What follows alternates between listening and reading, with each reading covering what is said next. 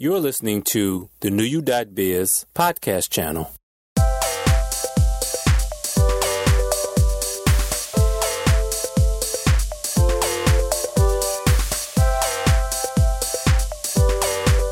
Hello once again to all NewYou.biz members, family, friends, and for those of you listening for the first time, welcome to the NewYou.biz podcast channel. I'm Donald Robinson II, co-founder of NewYou.biz. And in this episode, you'll be listening to an interesting conversation with Mr. Nkanku Daruma, who is a monk of the Zen Buddhist faith, and he currently resides with his family in Tokyo, Japan. Now, in our interview, you'll hear various topics about life, love, relationships, connection, and also about the Zazen meditative discipline within Zen, which is also a religious practice within Buddhism. And also you'll hear the story of how Nkanku became a monk and how he became involved with the Buddhist faith as an American citizen who moved to Tokyo several years ago, who had certain troubles in his life and discovered himself through his practice and became who he deserved to be. And he's willing to share his story with others. So if you listen closely, you'll understand what it means to discover yourself, which is what NewYou.biz is all about. And before I go on any further, I'd like to thank Miss Nicole Mangus, who brought to my attention Nkanku's story. And I thought it was a fascinating one as we talked further on during the interview. And during this time of this interview, there was a recent discovery of someone of popular culture who passed away, and someone definitely of influence in my life and my partner's life. I'd like to say condolences to the family of Mr. Prince Rogers Nelson. And I'd like to also say to all of the listeners and fans, if you're listening to this podcast, I'm with you because I'm one of you.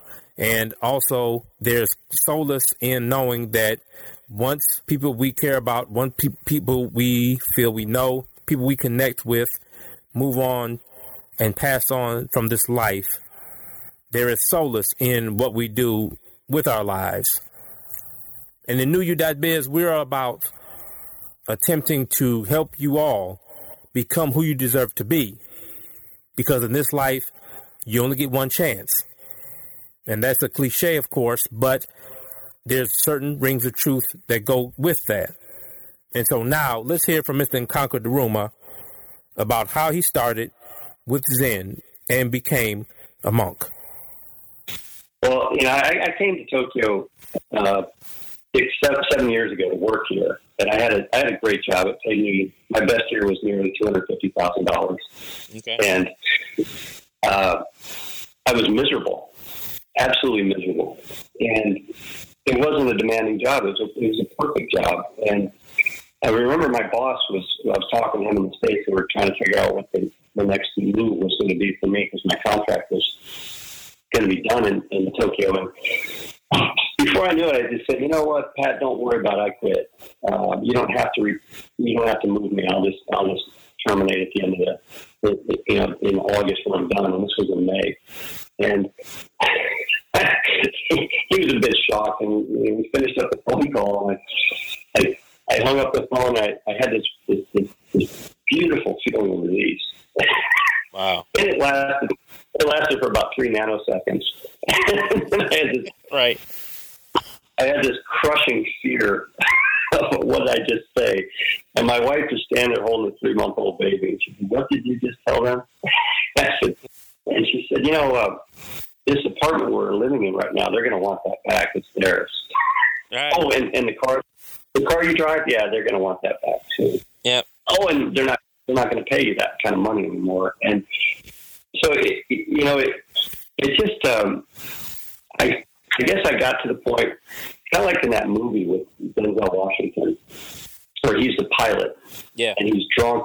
He saves most of the people, but he's drunk. And he gets to the end of the movie, and he's in that room, in that commission, and they're having big meeting or whatever.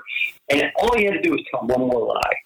Yep. That last one would have got him scot free. I remember that. Yeah.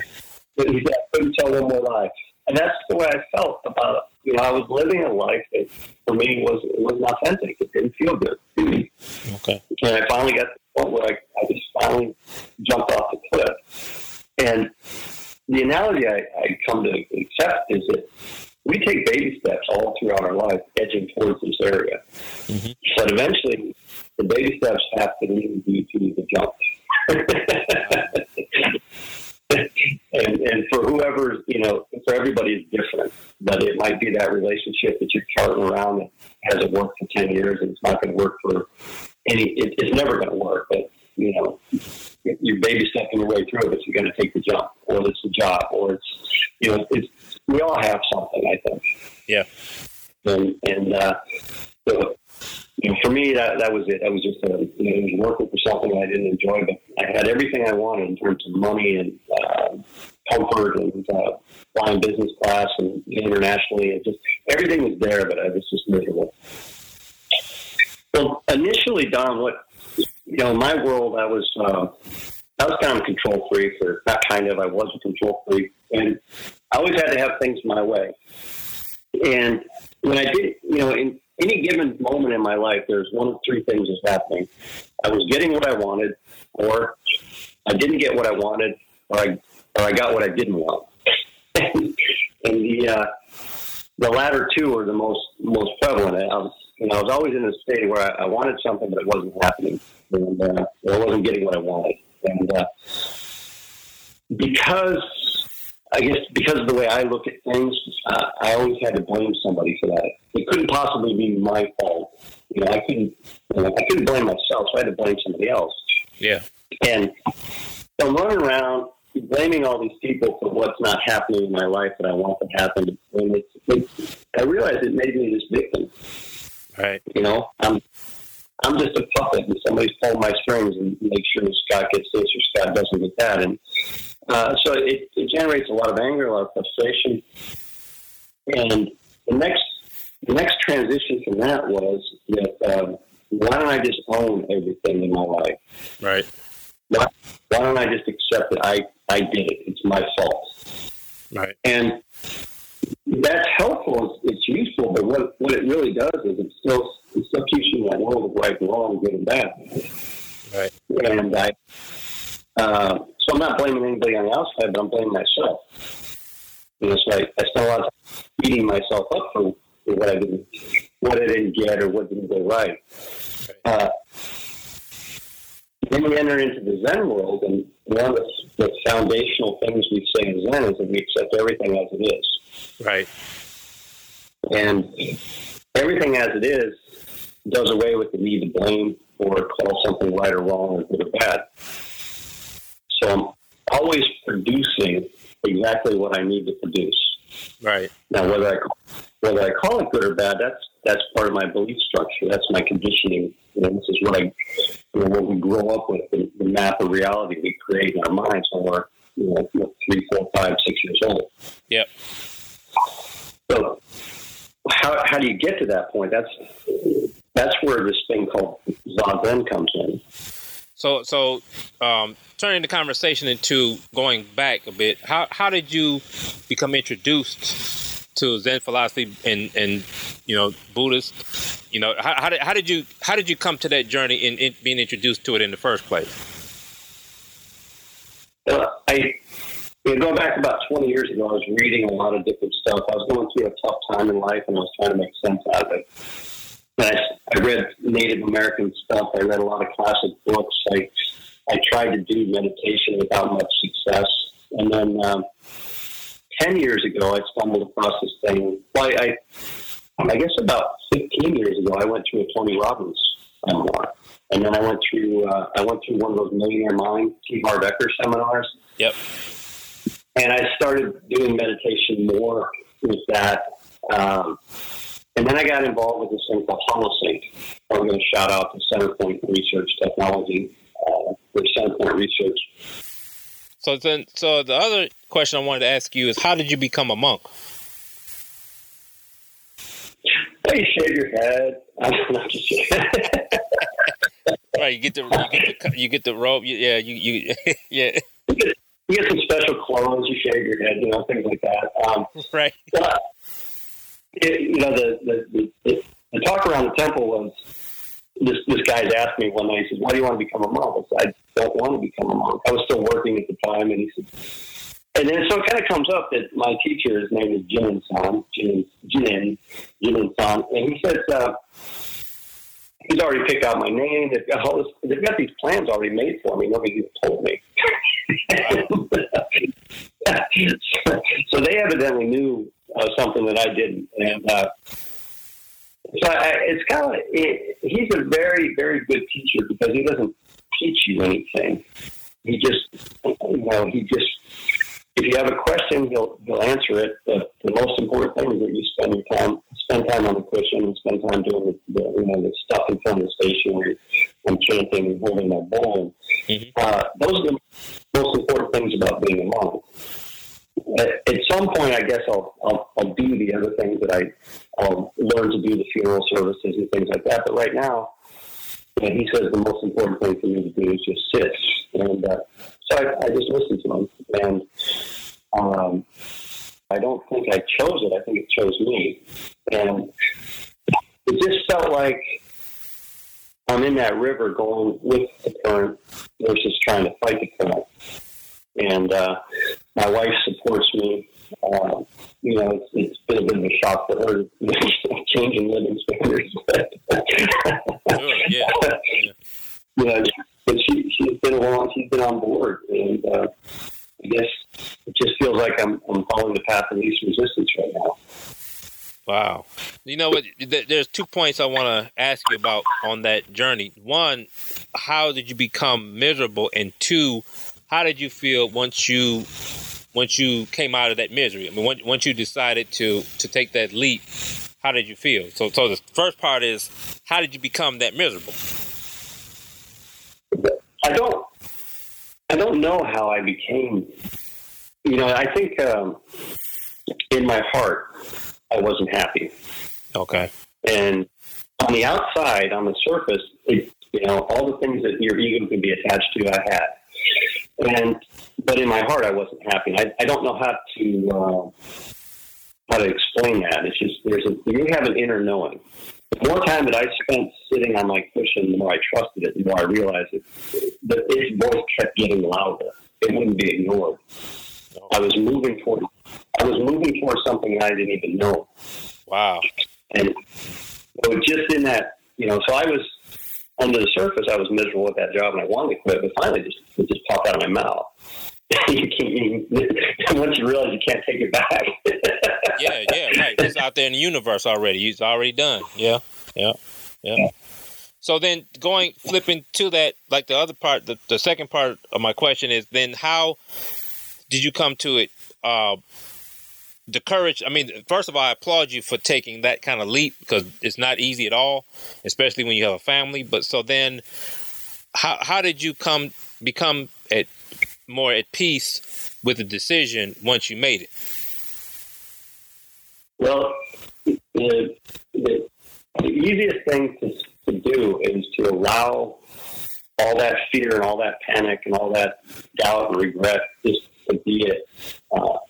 So I left that company job in June or July of 2013. And then in September of 2013 is when they did my ceremony at the temple to make me a monk. And if you picture a sine wave, kind of oscillating above and below that medium, that middle line, I've been oscillating up and down between fear and euphoria. Yeah. But that sine wave is starting to dampen out now. It's a lot smoother. It's not, the amplitude isn't as big, And so I kept with my practice. I leaned on my teacher. I mean, I have the ability to spend a lot of time with an enlightened Zen master, and I've asked him everything. Yeah. My mind has come up with there's thousands of different ways to ask the same kind of questions, and he's always just held my little ego up and thrown it back in my face. Yeah. Nkanku also discussed how he found himself and started his journey of self-awareness through meditation. So take a listen. I guess the most common question I get, especially when I'm doing talk a lot to them, I'm standing with on the station, and just dancing, filling my bowl. It's pretty frequent. Somebody says, why did I do this? Or why did I choose this? And the only thing that comes to my mind is that I didn't choose it. It chose me. And looking back, I probably started meditating 15, 20 years ago. Not real serious. And then over the last 10 years, I've been using Holosync, which is a meditation program. What I found was I just kept getting out of my own way. I found sort of simplicity in it. And some people use that analogy where you let the river take you wherever you're supposed to go. We have in another sense, we have an internal guidance system that kind of brings us exactly where we're supposed to be at any time. And most of the time, we're fighting that, based on our beliefs and our conditioning and our egos and things like that. And over the last 10 years or so, I've just allowed myself to kind of flow with the way things are taking me rather than fighting them. And I guess that's how I ended up. I didn't know anything about Zen before I started. Listen now to Nkanku's take on the higher self. There's this theory. The world's full of theories. There's nothing that's real, okay? And whatever philosophy or theory that we latch onto, it's just it's a tool, but it's not reality itself. And one of the things that the philosophies I got is that we all have a higher self. And your higher self always knows exactly what we're supposed to be doing. And it always guides you to be in the right place at the right time. Now, whether I choose to interpret that as good or bad, whatever's happening to me is good or bad, that's relative to my conditioning and my beliefs. But there is no such thing as right or wrong or good or bad. It's just, how I choose to interpret it.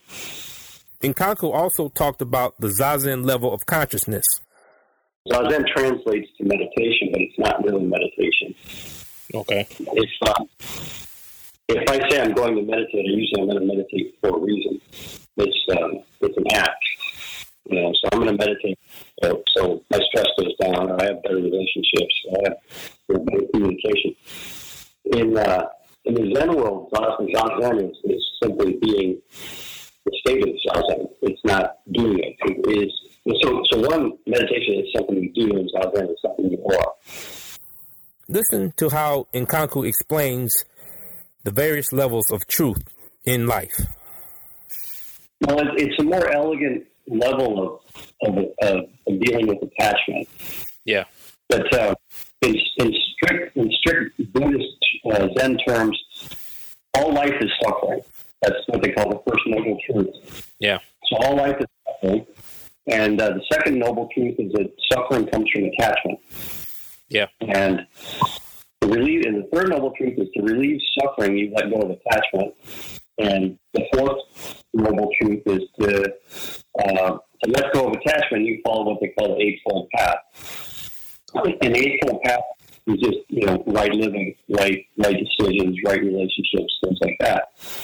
And so everything comes into existence and goes out of existence as part of this thing we call life. And your attachment to the job, the car, the relationship, when those things go away, that's your attachment to them is what creates the suffering. Yeah. And if you think about life, what do we actually control?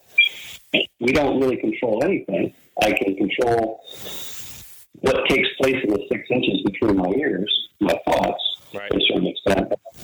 I can't control your thoughts. I can't control your actions. I can't control what anybody does. Right. And my attachment to those things is what creates my suffering.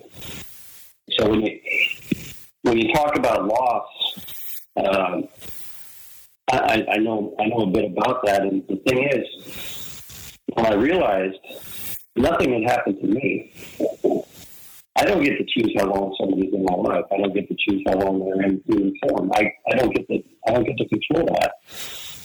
So it's my attachment to trying to hold on to something that I can't control that creates suffering. Yeah. And I'm not trying to make light of the grieving process, because it took me many, many years to get comfortable with and understand that the loss of my son was it was nothing that happened to me. It was his journey, and so it's I don't think you wake up one day and everything's fine. It takes a number of years, and what I was going to allude to earlier was that how do you get to that point where you have the capacity to see things that way? Is that you spend a lot of time on a cushion. Yeah. And if you think about when I'm walking through life earlier, 10 to 15 years ago, things are always happening and I'm reacting to them. And I'm reacting based on that map of reality I created when I was a small child. Mm-hmm. And what Zazen does for you is it creates a space where I'm no longer in a state of reaction, but I'm now in a state of I can choose to respond, or I can not respond at all. Okay. If somebody says something kind of interesting to me, I can interpret it, or I can just not. I could not even acknowledge it. Yeah. And so that's where that capacity does that. To do that functionally is that time on pushing. And I often get I think I often get the impression I'm selling something like Buddhism, and that's not the case. You don't have to be a Buddhist without pushing. Yeah, that's true. That's true. That's true. At a certain point in the conversation, Nkanko and I also talked about how we learn to separate in our lives through race, through class, and other means. So take a listen as how we go into that topic. But it's definitely something with Buddhism. It's a lot of lessons. To me, it's all about life lessons, and there's a lot of lessons in it that people can draw from. It's just that, again, it goes back to what we were saying earlier. People do the separate thing in their mind. Well, that's Buddhism, that's Christianity, that's Judaism, but not understanding that it's really all the same. It's all one. It's really one energy, but people don't look at it like that. It's like we've been conditioned to separate. That's why we have race. That's why we have class. That's why we have all these different mechanisms to separate us in society. You know what I mean? Yeah. It's I think part of that, that idea of separation is, well, here's a good example. My younger daughter is 3 years old. Yeah. Somewhere about the 4-month mark, 5-month mark, she figures out that when she bites the blanket, it's not her, and when she bites her thumb, it's her, me, not me. So it's part of our human evolution that we get me, not me, and this is not. I mean, this is the beginning elements of the ego identity, mm-hmm. And so to say that having this identification with self and not self as good or bad is not really the point, because it's natural. Yeah. If you're in human form, at some point you figure out that there's you and there's not you, and that's just the way it works. I remember my teacher at the temple. Somebody was going on and on about their ego, and I said, "Just bring me your ego, I'll set you free." Mm-hmm. And the guy said, I can't find it. And he says, "How can you be controlled by something you can't find?" Wow. So if I open my head up and I dig around in there, am I going to find an ego? Am I going to find the subconscious? Am I going to find the conscious mind? Those are just concepts. Right. So what the whole point about going back to this idea of Zazen is it creates that awareness to where I stop playing that game. I stop identifying with it, and I start to see things a little bit different way. Okay. Nkanko also discussed HoloSync meditation by way of the Centerpoint Research Institute. So take a listen. And HoloSync is a tool you use. It's a CD where you put a frequency into the left ear and a different frequency in the right ear, mm-hmm. and the brain lateralizes between those. So if it's 10 hertz in the left and it's 5 hertz in the right, your brain lateralizes at 5 hertz. Mm-hmm. And those correspond to bringing you from, we're in what they call right now a beta brainwave state. We're having a conversation. And In beta, you have stress. In beta, you have cognitive thinking. You have the ability to rationalize and be critical. But you also feel stressed. So it takes you out of beta and puts you quickly to alpha, which alpha is kind of like your daydream state. This is where alpha brainwaves are considered, I guess you get the creative thinking. The inspiration comes in alpha. Okay. And then it drops you down in the theta, which is your dream state. When you're asleep and you're in your dream state, you're in theta. And then it takes you down into delta, which is below dream state. And the thing about delta is that this is the state where your body starts to regenerate itself. Mm-hmm. So the typical person that gets on a cushion that does meditation might spend, if you spend an hour on the cushion, they might spend a few minutes alternating between alpha and beta.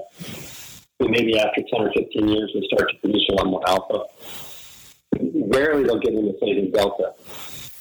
And when you're using Holosync, you're in delta for about 50 minutes of the hour. Okay. 45. And so it's a very powerful tool to get your brain into the meditative state. It doesn't do anything for your body.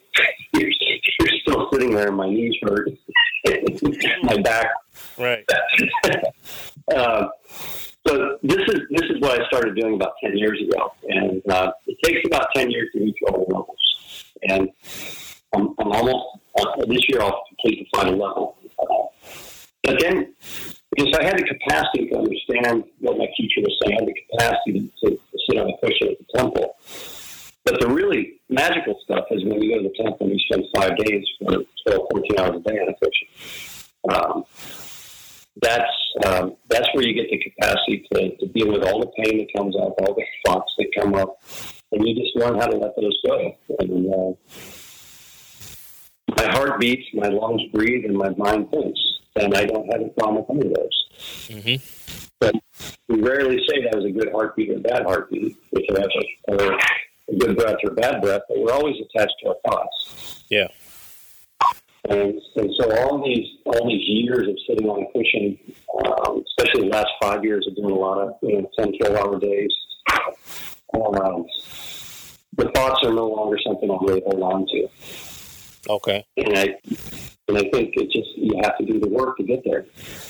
Yeah. Now here's an interesting take on the ego and how it serves you in your life. Yeah, I think a lot of people's problem is they don't want to do the work, whether there's fear or they just don't know how to do it or just don't want to do it, and it's really like they're missing out on a joy of life, you know what I mean? Because it just sounds fascinating to me when I'm hearing you talk about it, because it's really about your spiritual internal journey, and everyone has one. And, it's disheartening in a sense to see people who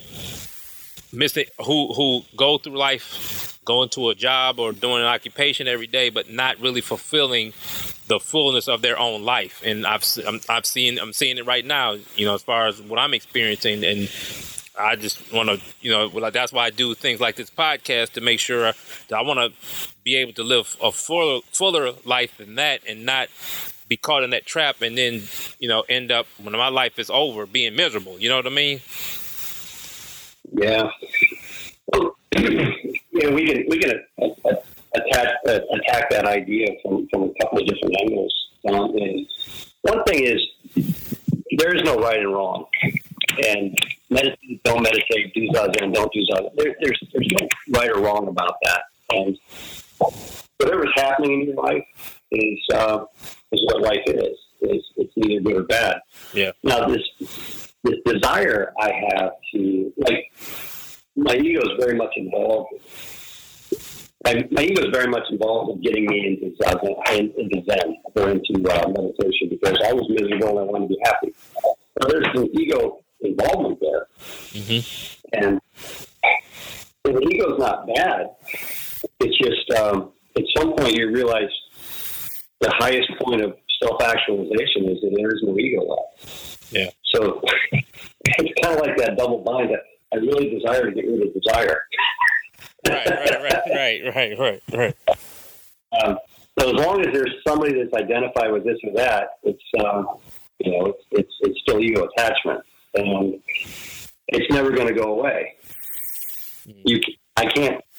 Like I said, we're attached to something that doesn't exist.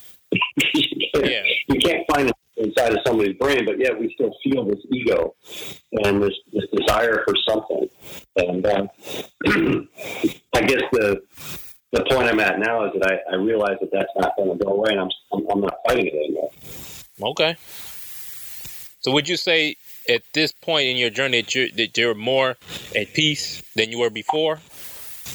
I would certainly say that life is a lot simpler now. Yeah. Do I still get angry with my 3-year-old won't put on her clothes, or if somebody's rude to me and things? Yeah, I still have human reactions to things, but what happens now is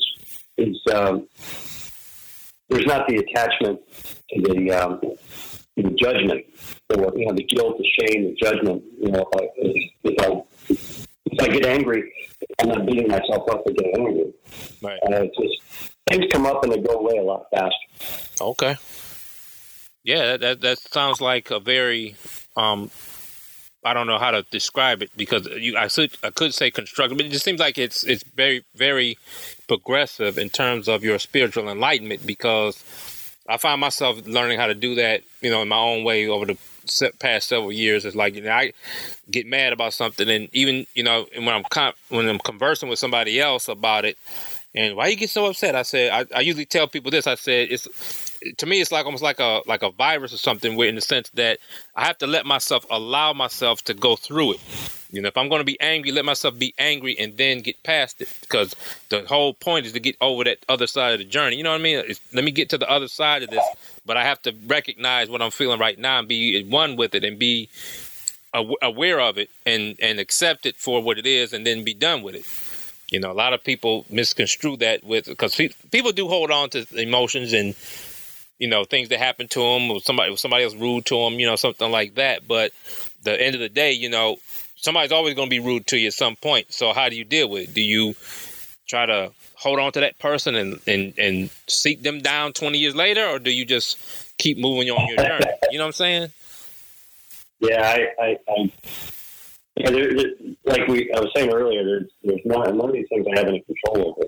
The only thing I have control over, what takes place in that space between my ears. Yeah. I have control over my thoughts.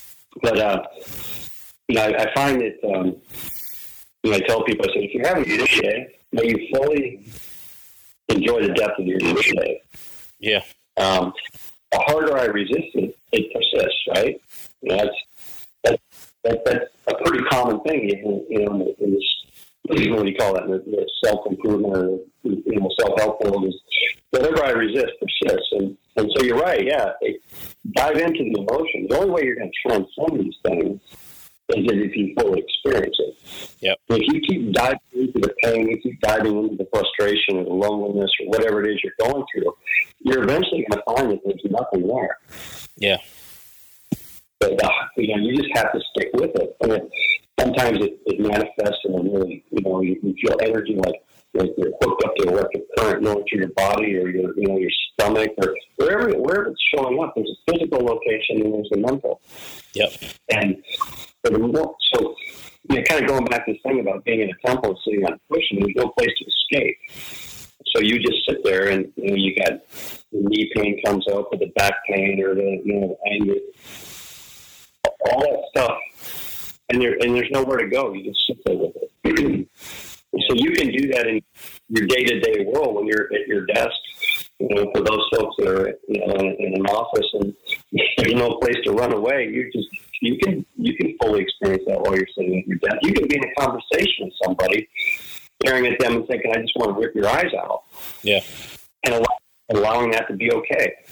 Yeah, just allow the experience to come up, and eventually it will go away. Yeah. Well, that's very encouraging to hear, because a lot, in most times you don't hear that. There's nobody to sit on your shoulder to say, you know what, let them say that and then be done with it. Like what you just said, there's nobody like a whisper in your ear. It's almost like you really have to tell that to yourself, and that takes a lot of spiritual work. You know, it's a great effort, and it's not only a great effort, but it's like anything else. I mean, I think a lot of people don't understand when it comes to your spirit and also in your mind. They are mechanisms just like your body. I mean, people go to the gym to work out to improve their body. Well, you got to go to a mental gym. You got to go to a spiritual gym as well. I mean, and it's a daily process. It's not something you pick up and then 5 years later, okay, I'm gonna do this again. It's like daily exercise, and once you master it, then you're able to. I wouldn't say perfect it, but you're able to deal with it in a better fashion, you know, for a more progressive fashion. And I think a lot of people don't know how to do any of that. You know, that's why they turn to a self-help guru like Tony Robbins or somebody like, because to me, there's a lot of people out there that are crying for help in that area, but don't know how. They don't know where to turn. They don't know where to go. They don't even know what to do. But that's why hopefully with this podcast, with the topics we're talking about here, somebody out there can hear this and try to get more information and help better themselves with it. Well, you're right. It takes persistence. But everything that, you know, if you want to learn to be when you were learning how to drive a car, you want to ride a bicycle or whatever job you're working, you have to persist at trying to improve. And so, you know, meditation for people is hard because it brings up a lot of stuff, and it's just easier to go back to watching TV than it is to deal with stuff. The path of least resistance. I would rather escape than I would, escaping through TV or alcohol or drugs or exercise or reading. All these things are escaping in a sense.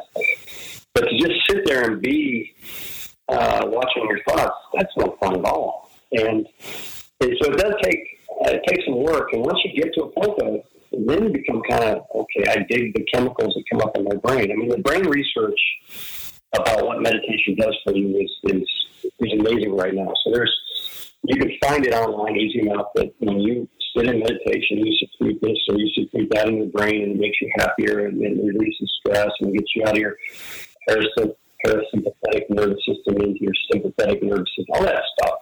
Okay. It's true. It's true. But it still doesn't make it easier. you still have to sit on your cushion. Absolutely. Yeah, absolutely. And I've been telling people for years that, you know, sit for 30 minutes a day. If you can't find 30 minutes, then you should sit for an hour. That's an old Zen thing. But people look at me and say, I don't have 30 minutes. I'll tell you what. Go home, unplug your TV, and put it in the closet for 1 month, and come back and tell me you can't find 30 minutes a day. Mm-hmm. You know? Yep. Turn your phone off 30 minutes a day. Yeah. But, you know, we're caught up in those habits, and we don't really realize where our energy is going, where our time is going, where it's being stolen from us, and we're not paying attention anymore. Yep. Listen now to how the conversation turns into connection in terms of love. There's a previous podcast I talked about, my partner and I, we talked about relationships, and the subject matter was really more about love relationships. But one of the lines I said in there was about the fact that a relationship is like a mirror to you because it shows you who you are. And when we can even delve in our conversation with the fact that a relationship is really about a connection with any other human, period. So it's like when you connect with another human being and it's genuine and it's something that you connect to a certain core, it's like that person will draw out of you something you may not even want to see. So it's like they're holding up a mirror to you that you have to see yourself no matter what. If you want the relationship connection to continue, then at some point you got to deal with that mirror. You know what I mean? And that's the other part of it. I think that's why a lot of relationships, in terms of, like, for example, marriages, that's why a lot of marriages fail. I think a lot of different relationships, people fall out of favor in friendships and family because people are they're not willing. They're letting the ego take over, and they're not willing to look at that mirror. They'd rather fight at all costs to not look at the mirror and, you know, end up being sacrifice of the relationship versus taking that leap over the cliff, like you say, and willing to look in that mirror and not understanding that it really all is an illusion. And once you look in the mirror, oh, it wasn't as bad as I thought it was. But because the fear of looking in the mirror has overcome so much, people fight and don't even need to fight. You know what I mean? The way we have something very similar, and everything I see, it comes into my field of view is a mirror reflection back in me. Yeah. And to give you a sense of that in a hardcore Zen way, you say when I turn to my left and I face the wall, I become the wall. Yeah. And then when I turn to my right and face the wall on the other side, the one on my left falls away and I become the one on the right. And that's all there is. So at any given point, what I'm seeing is a reflection of me. Yeah. And we talk about something like love, which is, I think it's very misunderstood in our world, because I love somebody because, and there's a list of things. And then maybe that person decides that they don't love me anymore, and I stop loving them. Yeah. But true love is something that exists without reason. Yeah. So one of the big things I've realized is there's a difference between intellectual and experiential knowledge. Okay. And intellectual, I love somebody because of this and this. And I assign reasons and things like that and rationalize it in a number of ways. But the experience exists outside of the intellectual part. And as soon as, so the experience of love comes up, and then that's an experience. But very quickly, my mind comes along and starts saying, "Oh, I love because of this or that." So now I'm no longer in the experience. I'm in the intellectual part of it. The experience is gone. Now it's all just mind. Wow. And so, at any given time, whatever is coming up, the initial thing is usually the experience, but then the mind comes along to rationalize it, judge it, claim it, all those things, attach labels to it. And in the old days, I used to think that the mind, that was real. But now I realize that, it's just what your mind does, and it's not real. It's transitory. Well, I think you're on a great journey. I really appreciate, your sharing of your story, because it's a story that needs to be heard. There's I think a lot of people that listen to it will be inspired, because, the life journey itself is not easy, but when you have somebody who's found their purpose, or their purpose found them, and they're walking that path and allowing that purpose to fulfill their lives, then that is a great story. It really is. It's a remarkable story, and I applaud you for it. I thank you for allowing to share it with us, because in my estimation, just listening to you briefly is needed. It's very needed. Very, very needed. So sorely needed. So yeah. This is an interesting time, it feels like, in the world. Things seem to be unraveling at a certain pace. I think we're starting to realize that our governments are corrupt. The corporations run the governments, and I think there's a lot of dissatisfaction and a lot of frustration, and people are starting. We're getting enough of that it's forcing people to evolve and wake up a little bit. Yep. And so, how do you deal with that frustration? How do you deal with that? And that's kind of where this whole idea of getting familiar with yourself again, breathing. Yep. Every time I take one slow, conscious breath, it's a moment without a thought. So, if you listen closely to Nkanku's journey in his life, and listen to how he became who he deserved to be, you will see yourself in his life.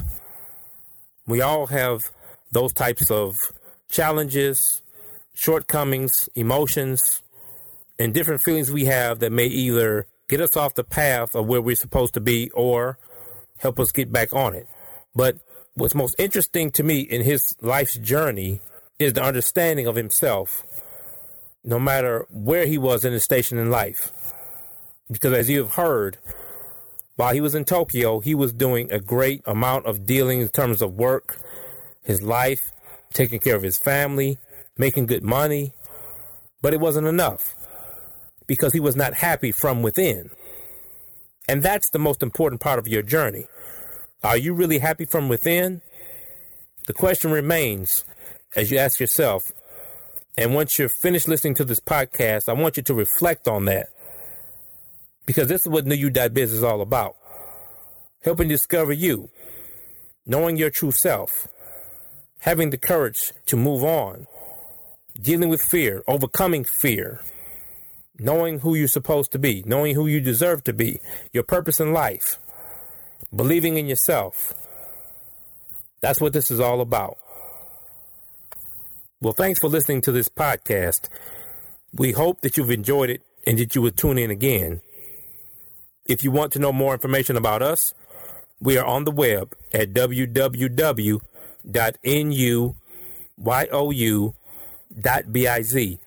Again, that address is www.nuyou.biz.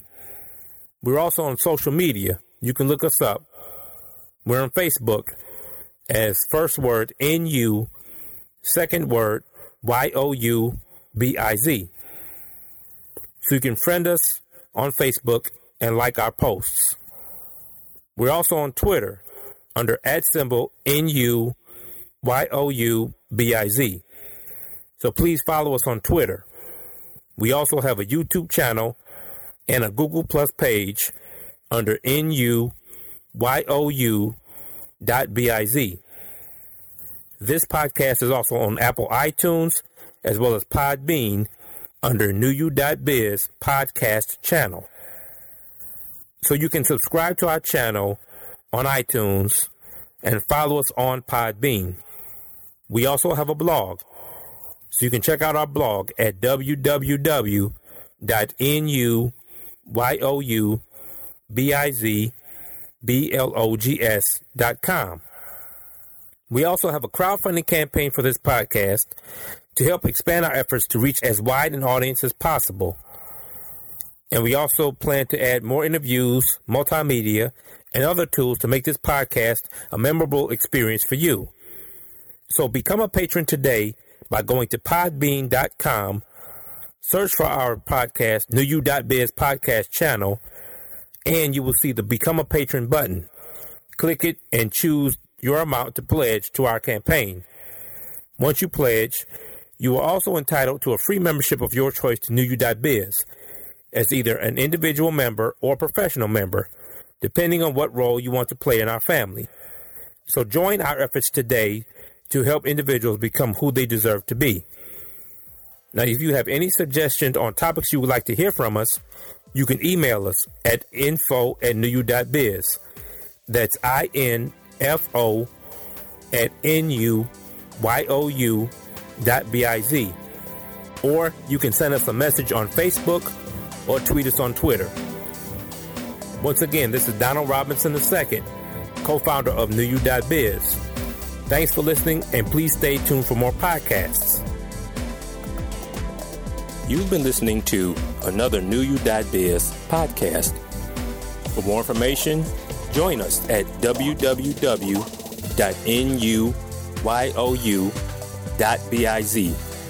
Again, that address is www.nuyou.biz.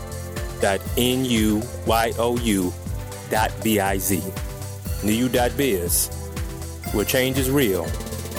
And you can also get empowerment, encouragement, and positive change.